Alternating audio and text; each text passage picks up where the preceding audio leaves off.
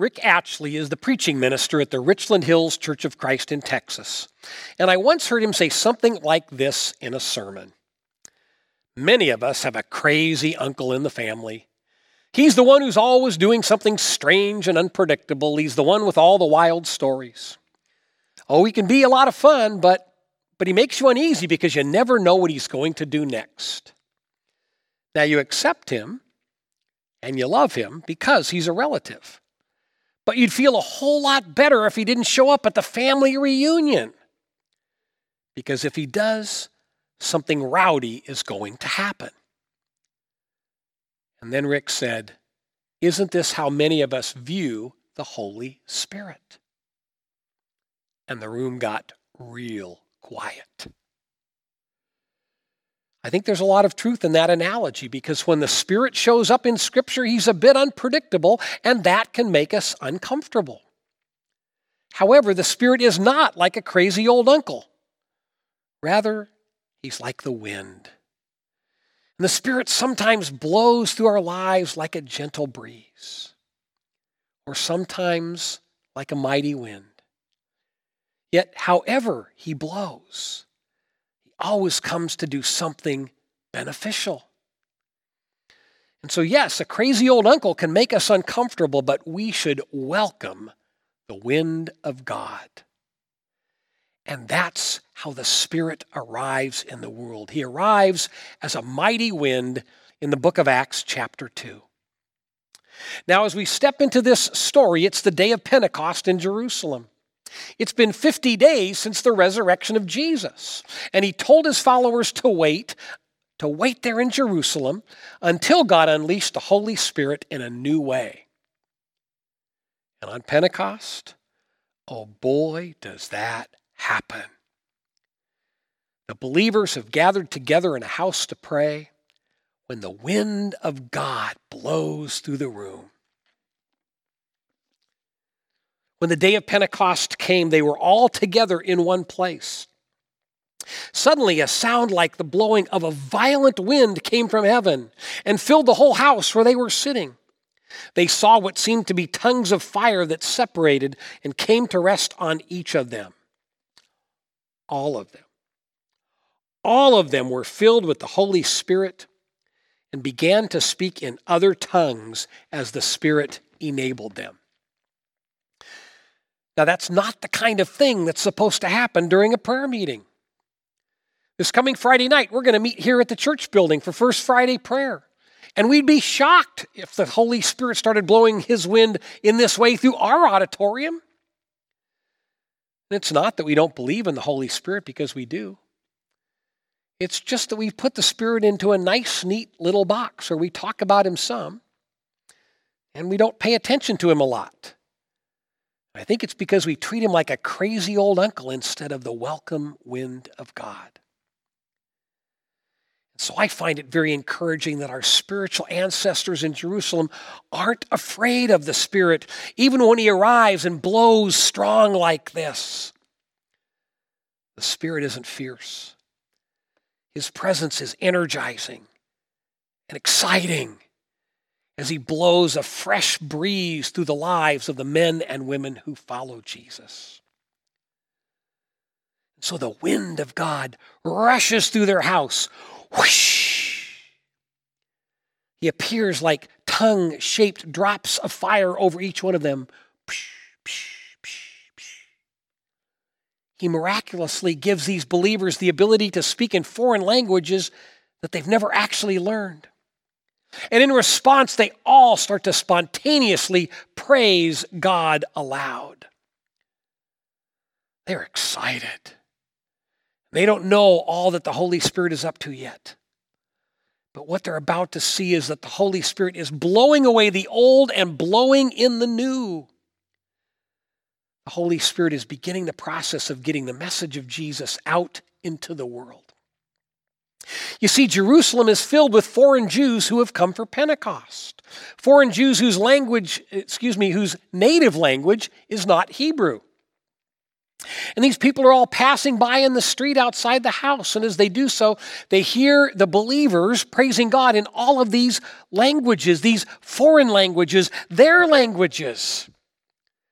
the languages that touch their hearts.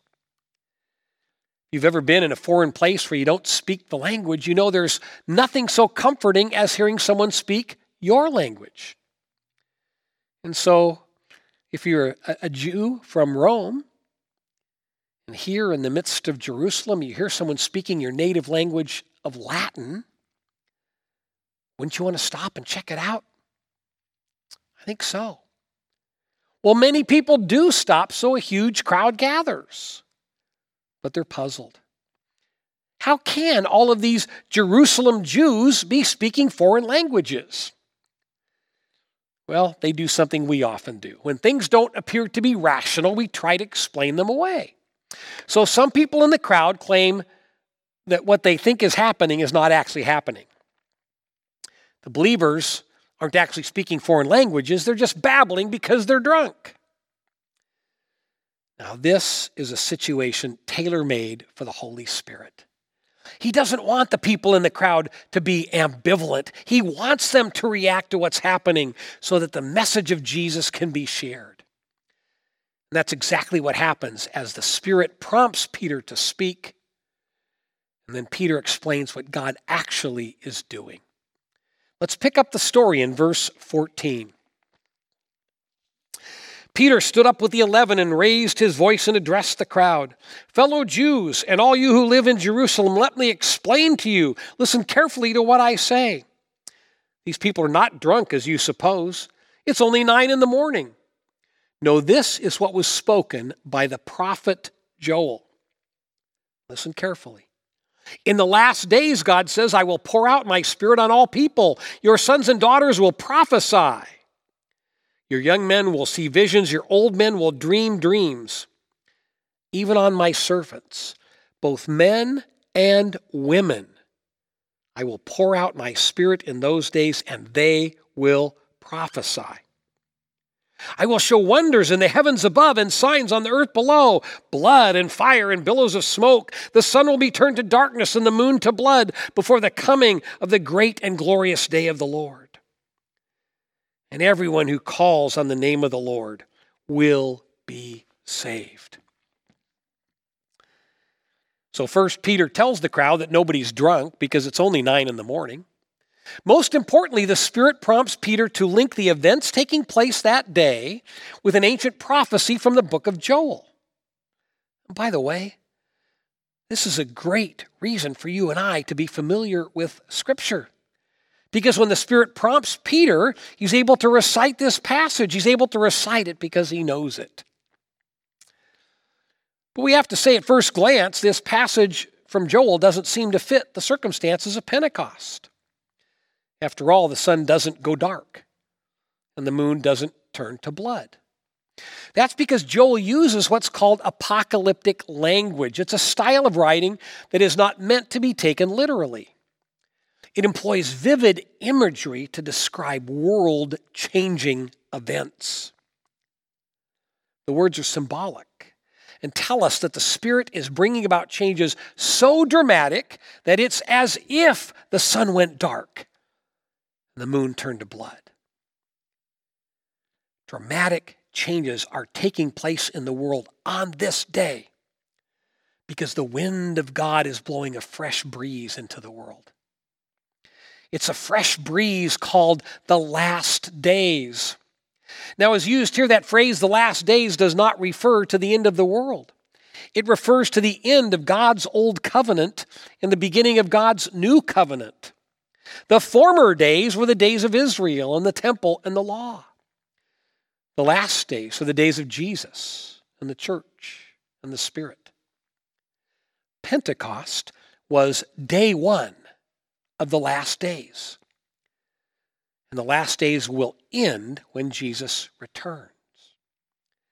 So Pentecost is a day when things begin anew. And God's fresh wind of the Spirit moves into our lives in a personal way when we let God blow us free from the bondage of sin. And that's why Joel's grandiose prophecy about these history-changing events ends on a personal note when he declares that everyone who calls on the name of the Lord will be saved. So Peter prompted by the Spirit, then preaches a spontaneous sermon to explain who the Lord is. Now, what Peter preaches is a very Jewish sermon, filled with meaning for a Jewish audience. And when he reaches the finish, he makes it clear that despite being crucified, Jesus has risen from the grave, and he is the Lord that Joel spoke about. Listen as Peter wraps up his sermon and as the people respond in verses 37 to 41. Therefore, let all Israel be assured of this: God has made this Jesus, whom you crucified, both Lord and Messiah. When the people heard this, they were cut to the heart and said to Peter and the other apostles, "Brothers, what shall we do?" Peter replied, "Repent and be baptized, every one of you, in the name of Jesus Christ for the forgiveness of your sins, and you will receive the gift of the Holy Spirit. The promise is for you and your children, and for all who are far off, for all whom the Lord our God will call." With many other words, he warned them and he pleaded with them, "Save yourselves from this corrupt generation." Those who accepted his message were baptized, and about 3,000 were added to their number that day. The Holy Spirit is at work in the midst of all this. He's inspiring Peter to preach.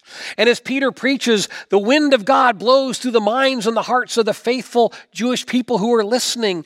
And as a result, they recognize their own sinfulness. They realize that they are separated from God. And they want to know how to close that gap. And so they ask the most critical question that people should ask in that situation: what should we do? They don't ask, what should we believe? Because they know that faith is belief plus action. Unless we act on what we believe, we don't have faith. Peter's listeners want to know how to take a step of faith and get right with God. Peter's Spirit-inspired response is simple and clear: repent and be baptized. To repent means to admit that you've messed up, to acknowledge that you've engaged in actions that are harmful to others and harmful to yourself and fall short of God's expectations. And after you repent, you take your very first step of faith and you submit to baptism. Now, baptism is something that we can explain, but we can't fully understand it. That's because it has an element of mystery. It has an element of mystery because the wind of God is intimately involved in this moment. The Holy Spirit takes a very simple physical act, the act of being immersed in water, and he uses it to blow a fresh wind into our lives. Now, based on what Peter says here, and based on what the Apostle Paul writes later in the book of Romans chapter 6, we know what happens in baptism. At the moment we're baptized, the Holy Spirit, in some mysterious way, meets us in the water. He washes the slate clean so that our past sins are erased. He causes us to die to our old nature. And that death isn't figurative. It really happens. And then as we come out of the water, the Spirit resurrects us into a new life as followers of Jesus. That resurrection isn't just figurative. It really happens. And then, from that day forward, the Holy Spirit, the very wind of God, actually lives within us, helping us to live by faith and follow Jesus. Now, how God meets us in the water and how we actually die and are raised and how God puts the Spirit in us, well, that's just a mystery. And that's why our God is such a great and majestic God. And we don't actually need to understand it all.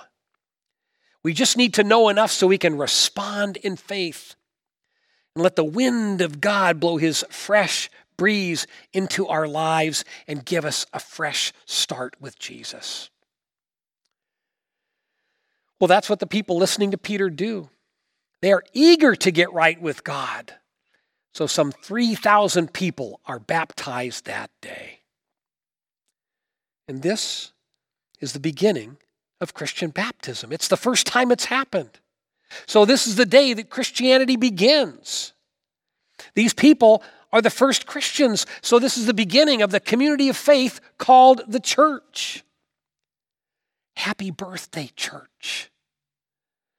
The church is born on Pentecost as part of the inauguration of the beginning of God's last days, the last days prophesied about by Joel.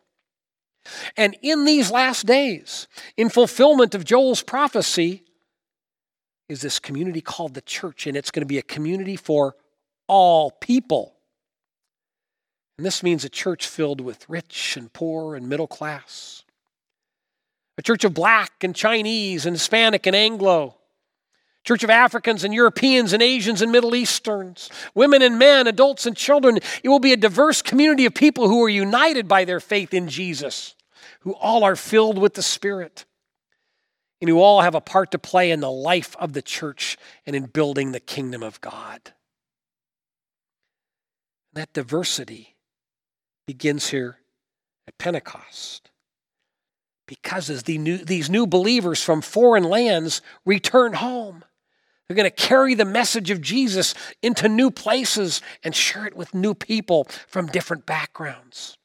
And they will carry the good news that through Jesus, God takes away our sins and He fills us with the fresh wind of the Spirit. And these new believers, these new members of the Church of Jesus Christ, well, they're not going to just carry the message of Jesus. They literally will carry with them the presence of God. Because in these last days, God no longer resides in the temple in Jerusalem. God resides in the followers of Jesus because the Holy Spirit lives within them. And in these last days, God truly unleashes the Holy Spirit. Prior to Pentecost, the Spirit only was given to selected leaders and prophets.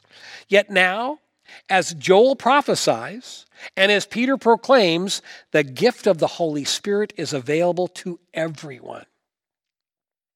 Young and old, men and women, if you are a follower of Jesus, then the Holy Spirit is in you. And as we listen to the Spirit and follow the Spirit, then the life of faith never becomes stale. The Spirit gives us the gift of His presence so that He can continually blow His fresh wind into your life and mine.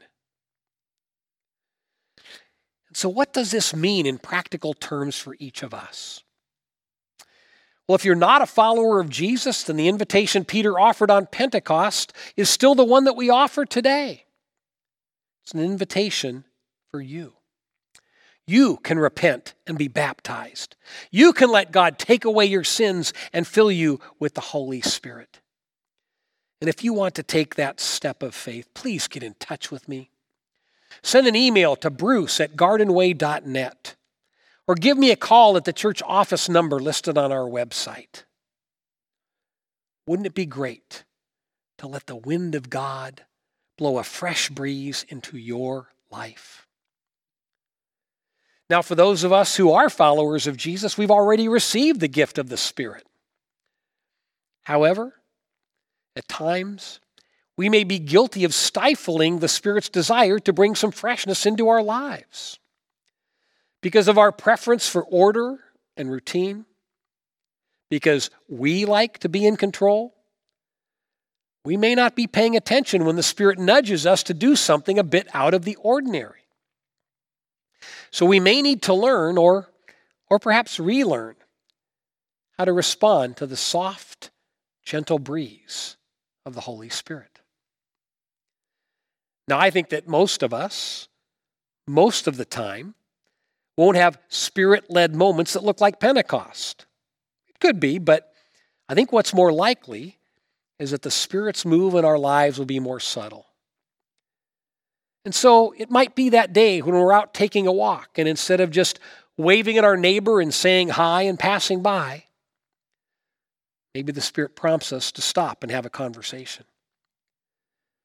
Maybe it's that time when we're in the checkout stand in a store, and the Spirit prompts us to ask the checker how she or he is doing.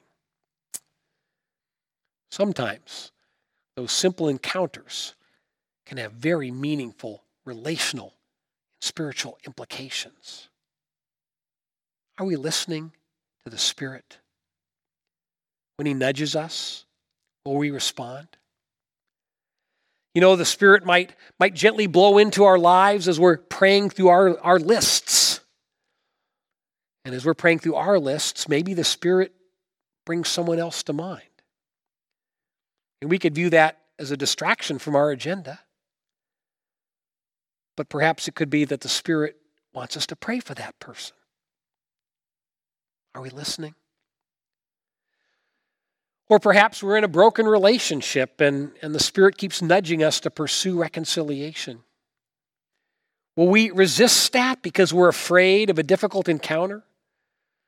Or because we're afraid of having to apologize?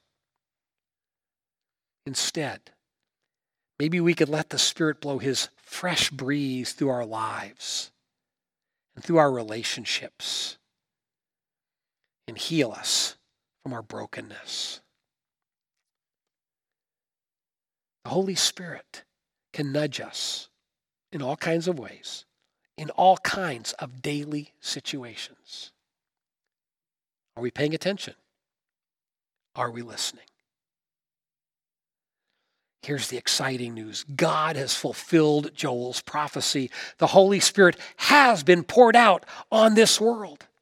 And this is the Spirit that now lives in you and lives in me as followers of Jesus.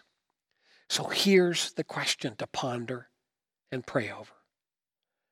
How might the Spirit want to blow some fresh wind into your life and energize your faith and transform your relationships?